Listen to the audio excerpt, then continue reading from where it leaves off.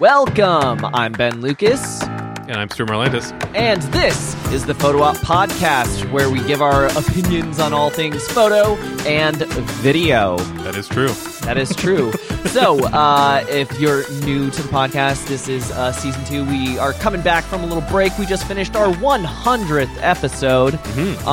Actually, 3 digits already. 3 digits. Last week, we came back from the break with episode 1-on-1, a little bit of news. Go check that one out if you're wondering about Adobe and Pantone. But we're going to start off with a listener question, and this listener question is going to kick off the whole episode today, I think. We're probably just going to do that. So, today's the listener question. Izzy asked, thank you for the question.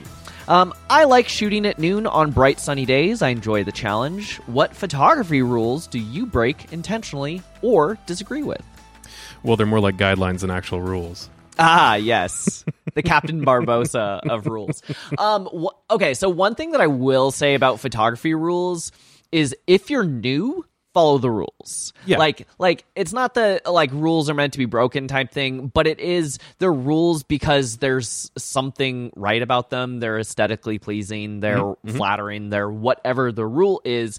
And when you break that rule intentionally because you're choosing to, and not that you're breaking the rule because you didn't know it was a rule, then it's okay. If you don't know the rule and you break the rule, you need to get better at photography. Yeah, I think you see this occasionally where there are new photographers and they, through lack of experience, they break a rule and it turns out, they get lucky and it turns out to look really good. And they're like, oh, look at how good I am. I broke this rule even though I'm a beginner and everything's great. And it's like, yeah, but everybody gets lucky. We've even talked about this before. Like, it's you may have gotten lucky that time, but that's not the point. It's kind of like when people are like, "Oh, I'm a natural light shooter." That doesn't make you better than anyone else. I am also an available light shooter, which means I will use any fucking light I have available.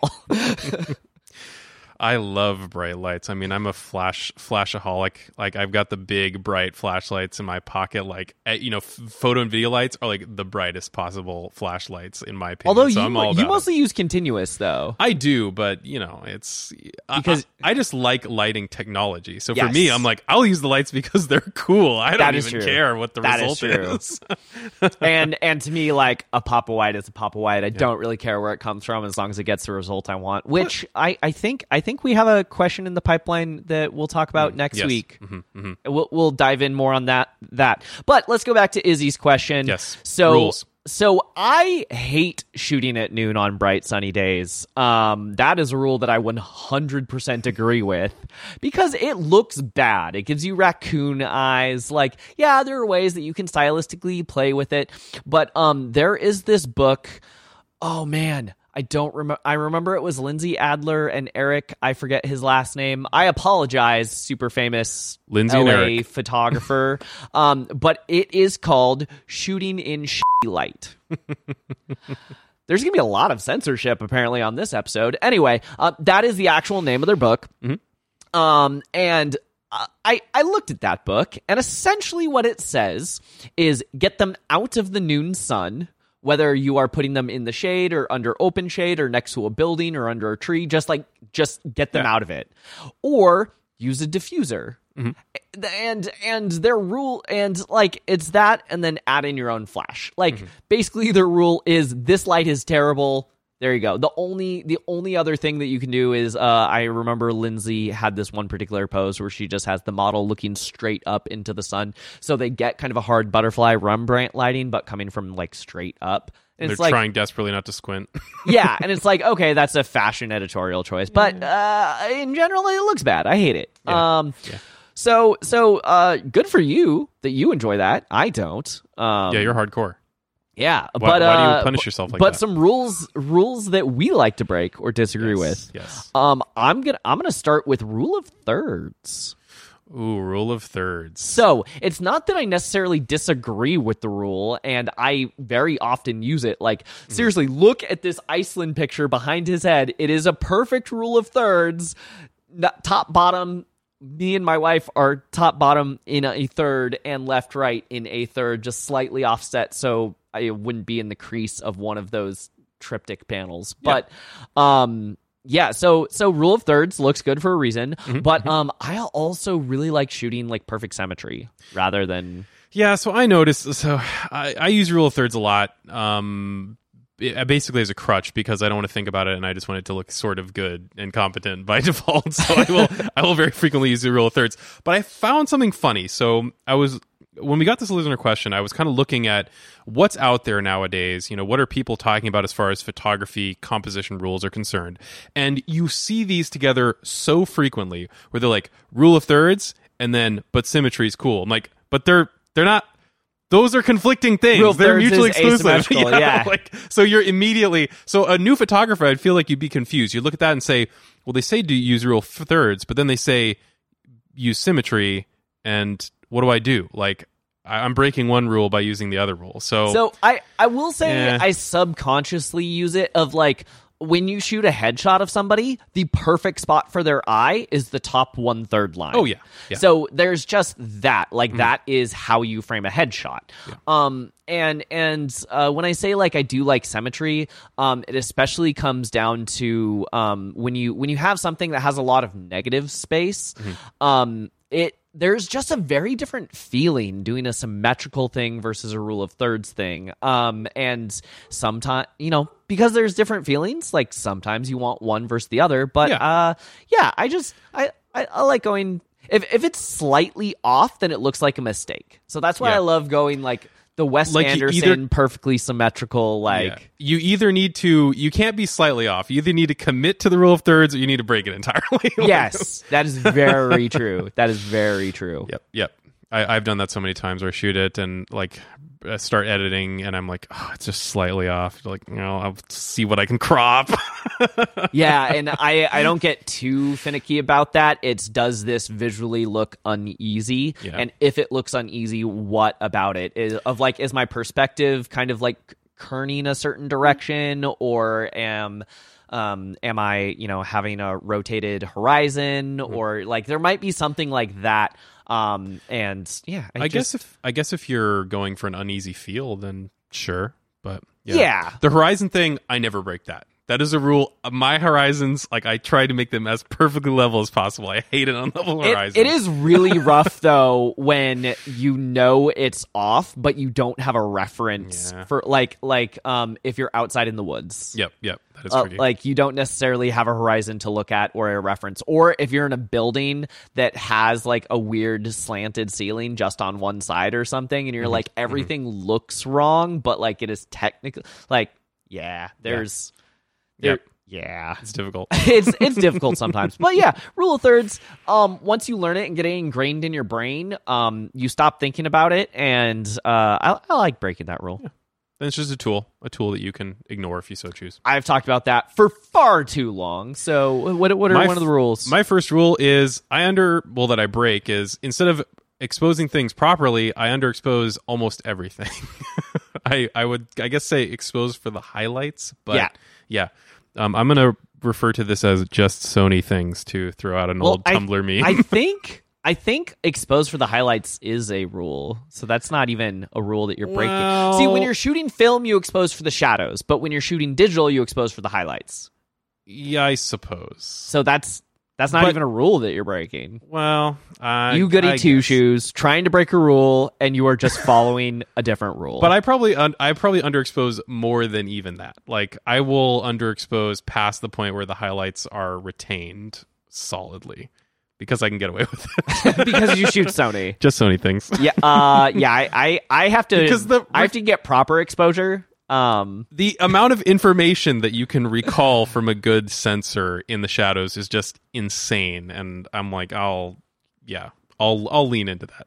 I'll be lazy. You're lazy / playing it ridiculously safe to the point where you put yourself in bubble wrap before you leave the house. I think that's pretty much. Yeah, that's how I expose the scene.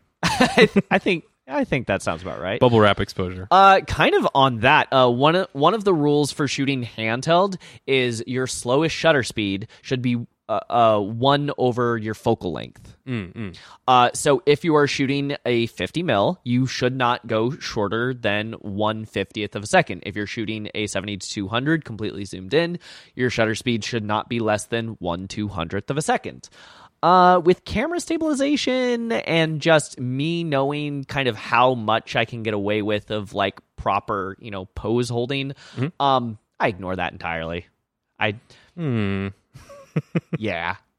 I mean, the only shutter speed I care about is having twice my frames per second. So I guess for me, I'm always stuck. That's true. You get stuck. Well, so I mean, like, especially when I'm shooting like a ring shot. So I always shoot ring shots with my 100 mil macro.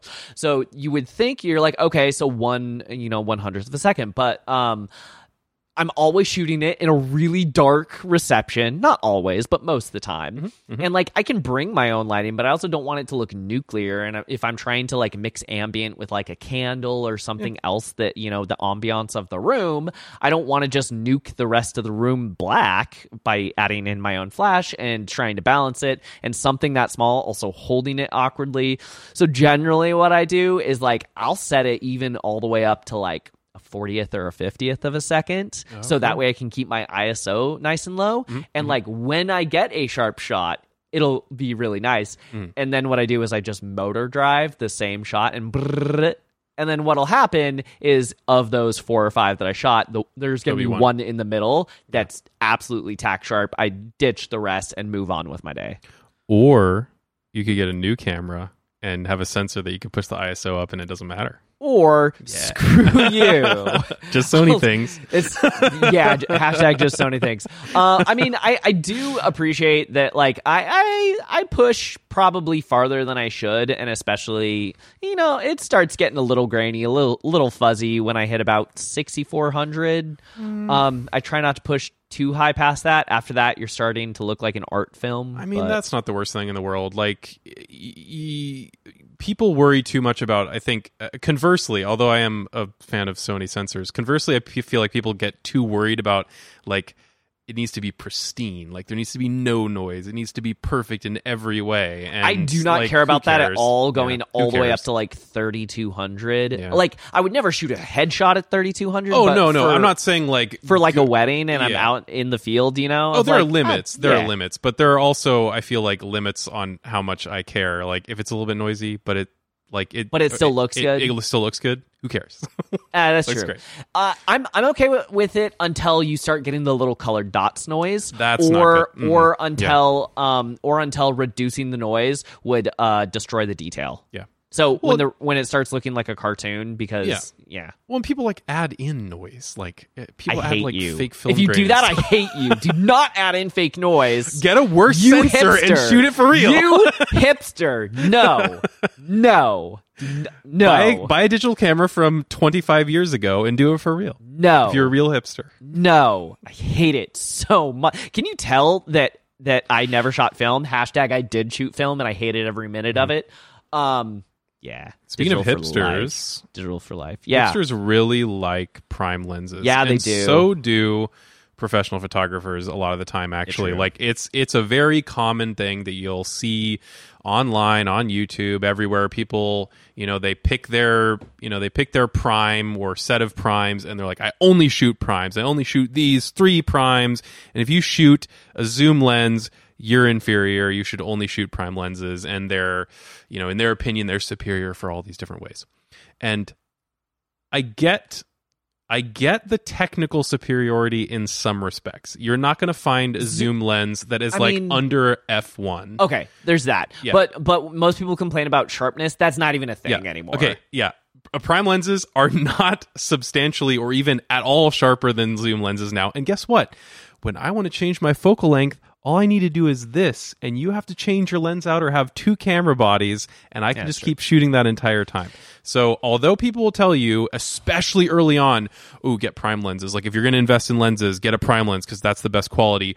Who cares? A good, like, let's say middle to upper middle quality zoom lens, like Tamron's like f/28 line, are really good and often outcompete any other lenses, prime or otherwise, from the primary camera manufacturer or not.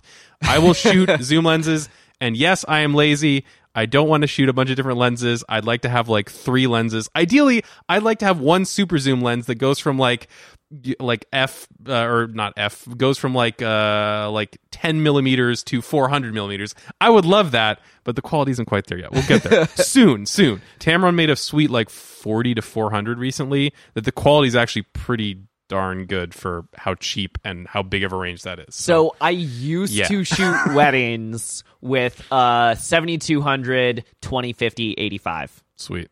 Of just like, boom, that was it. And people were like, well, what about, oh, okay, and then my 100 mil macro for the ring shot, but we're not even, that's a special, there are special niche cases. case. There are That's a special niche yeah, case. There's special cases. But when people are like, okay, but what about this? And I'm just thinking of like, okay, well, generally, I love zooming in and getting the detail anyway, and especially like when I'm at the back of a reception, like my 70 is my wide, and then I zoom into my 200 and get my close. Like that is, and then I know a lot of photographers that use, 24-70, and I had one of those in my bag, and I just hated it and never used it. But it's funny because I recently replaced it with a new 24-70, and for one reason or another, I find myself not using the 20 anymore, not using the 50 anymore, not using the 85. It'll get you. And I'm just like, this is super convenient. Well, there was one wedding where it was like 200 degrees out, and I didn't want to lug like a million things. There's another wedding that I had to travel a bajillion miles, and I was trying to pack my bag light. There was your wedding was on the beach, and I didn't want to be changing out lenses and having sand whipping up into it. Nope. I did another wedding 3 weeks ago where it was pouring down rain, and like I have my camera in a protector, so I brought 2 bodies, 24-70 on one, 7200 on the other. Covers everything. So yeah, there's a lot of safety reasons that I was just like, I don't feel like switching out lenses, but also like, yeah, the quality's, I mean, when you shoot at f1, like if you hit their nose instead of their eye, that photo is useless. Yep. And so I'm generally shooting most of my photos at like f3.2 anyway. Yeah, I mean, if you've got a solid zoom lens that does f2.8 or so through the entire range, and even that I'm stopping down because that's a little bit too much sometimes. Yeah, because it's 2.8. It's a little much sometimes. Yeah. People chase the ultimate range of different things. They chase the ultimate, like, well, could I get an f 0.95 or 0.9? You can only get those in primes. Like, I get it. That's cool. You can do the Kubrick thing and shoot a scene by like one candle or whatever he did. Like, I get it. I get chasing the extremes. I like to chase the extremes. But as a working tool, yes, zoom lenses are good. I love my 20, especially for travel. I love my 85, especially for headshots. The 50 doesn't see that much use anymore, but when the 85 is just too zoomed in and like I'm caught in a small room and like I need to blur because the background's messy, of like, yeah, it does the trick in a pinch. Yeah. But yeah, a good zoom lens in your bag is handy. I feel like with beginner photographers, because they don't know the composition that they're looking for, a zoom lens is a crutch. So there is that, like, because if you're always shooting at 35 when you should be shooting at 50, 60, 70, of just like most of the photos that I see that are bad, they're bad because they're too wide. I guess. I guess that it could pose a problem early on, but I'm also somebody who's like, I don't want you to buy things multiple times and be like, wow, I really regretted buying X thing because I should have bought Y thing instead because I'm going to use that. You know what I regret buying? My 35. Yeah. I've used it like twice. So I have a 35 prime, or had a 35 prime and a 50 prime. Well, now I have like 3 50 primes, but I used my 35. Are any of them Canon? Can I? No. Oh, dang. They're all... I was going to say I probably need a second 50. No, they're all like... Long story. They're all like Minolta and random, and like Helios and random stuff like that. But I should say, like, the only primes that I use at this point are very infrequent, and two, they're like, ooh, this Minolta glass from like the 70s is cool. I'm going to use that. Like, that's true. It's just for screwing around, basically. So I get it, but I feel like if you're trying to build a working kit, like a wide zoom, a medium zoom, and a tele zoom is pretty much will cover everything you want to do. I mean, it's called the Holy Trinity for a reason. That is true. Yeah. That is true. But so a lot of beginner photographers, their photos are bad because I think they shoot too wide. Yes. So the next rule that I like breaking is I shoot too wide. So do I. This is one we immediately agreed on. We didn't look at each other's stuff. We did not look at each other's list before we started recording. Yeah, we dumped both of our ideas in, and we're like, wait a minute, why is our third one shooting too wide? So I guess you only have 5 because we were doing 3 each and we agree on this one. So it really depends. There are definitely times where I like to crop in camera. When I'm shooting a wedding, oh my God, I try to crop in camera as much as possible. But there are also times, especially when I do a lot of advertising type stuff, where I try and shoot it wide because I don't know what they're doing. I don't know how they're going to crop it. I recently started shooting youth sports photos, and in my brain I still have not gotten a grasp of exactly kind of where that 8x10 crop is. So I'm like, I just got to shoot wide because when the kid does something weird with their arm holding the basketball, like I want to make sure that they don't look like just 2 long arms and no basketball when that gets cropped. This is a really common thing in video too, like shooting slightly wide, both to give you room to crop, but also because depending on your subject matter, you don't know what's going to happen necessarily. And if they move suddenly, you've got a little bit more space to capture them. So yeah, I shoot wide. I like shooting wide. I like compositionally shooting wide. I shoot wide all the time. I love zooming in and getting the details, and I'm generally not one of those people that are like, oh yeah, I'm going to shoot wide for safety and crop everything later because I like getting it right the first time. But there are definitely times where I make the conscious decision of just like, I don't know what's going to happen with this. I don't know if it's going to be crop funny. I don't know if it's going to be put on a magazine. And actually, this happened. I did a shoot for Vogue magazine. Yay! Fancy. I don't know if you have an applause thing on there. Yay! Oh, I do, but it's not. Whatever. Yeah. So I did a thing for Vogue magazine, and I had to shoot wide because they didn't tell me where in the magazine article it was going, if it was going to be full page or cropped or something. Come on, Vogue. You can communicate that stuff ahead of time. So I had to give them. It was a little bit last minute, but yeah. So I had to shoot wide and give them the thing, and then when it even got posted, they posted to their, I think, Instagram or TikTok, and then they also posted just like the photo, and so the some of the important parts of the photo got cropped out because even then I shot too tight. So that's just one of those examples of like, I don't know how it's going to get used and I want to make sure the important parts are in there. But, you know, it is what it is at the end of the day. Shooting wide is the exposing for the highlights of the composition. Yeah. I guess the downside to that would be if you're doing something that requires depth of field, but even then, so actually, if you go to my Instagram, I'll post a link to the Instagram post. You know, we'll do that in the show notes. So if you go check out this photo that I shot for Vogue. Even this, so he just had this cool kind of like mirror on his wall, and I was like, hey, if I line his head up with that mirror, it kind of looks like a saint halo. Cool. But I couldn't shoot wide open or that mirror got obliterated and you didn't know it was there. So even then, I think I shot that at like f6 or something. So shooting wide of like, I'm not exactly going for depth of field. No. I want the background to be a little blurry so it separates from him, but I don't want it to be, your F1.2. Not tremendously blurry. Yeah. So there you go. Those are some rules that we enjoy breaking. Yeah, I relish breaking the photography rules. I just don't really think about it all that much, but I guess they're so ingrained in my brain that when I'm breaking the rule, I know I'm breaking it for a reason, which, Ben, that's the correct way to think about it, is break the rules for a reason. Yeah, I just like being a contrarian, I guess. You do. It's true. So, Izzy, thank you so much for the question. Next time, we are going to talk about lighting. And sure. we had a quick little discussion on another listener question that came in. We had a 10-second discussion on this, immediately disagreed and went, nope, stop talking. We got to get this one on air.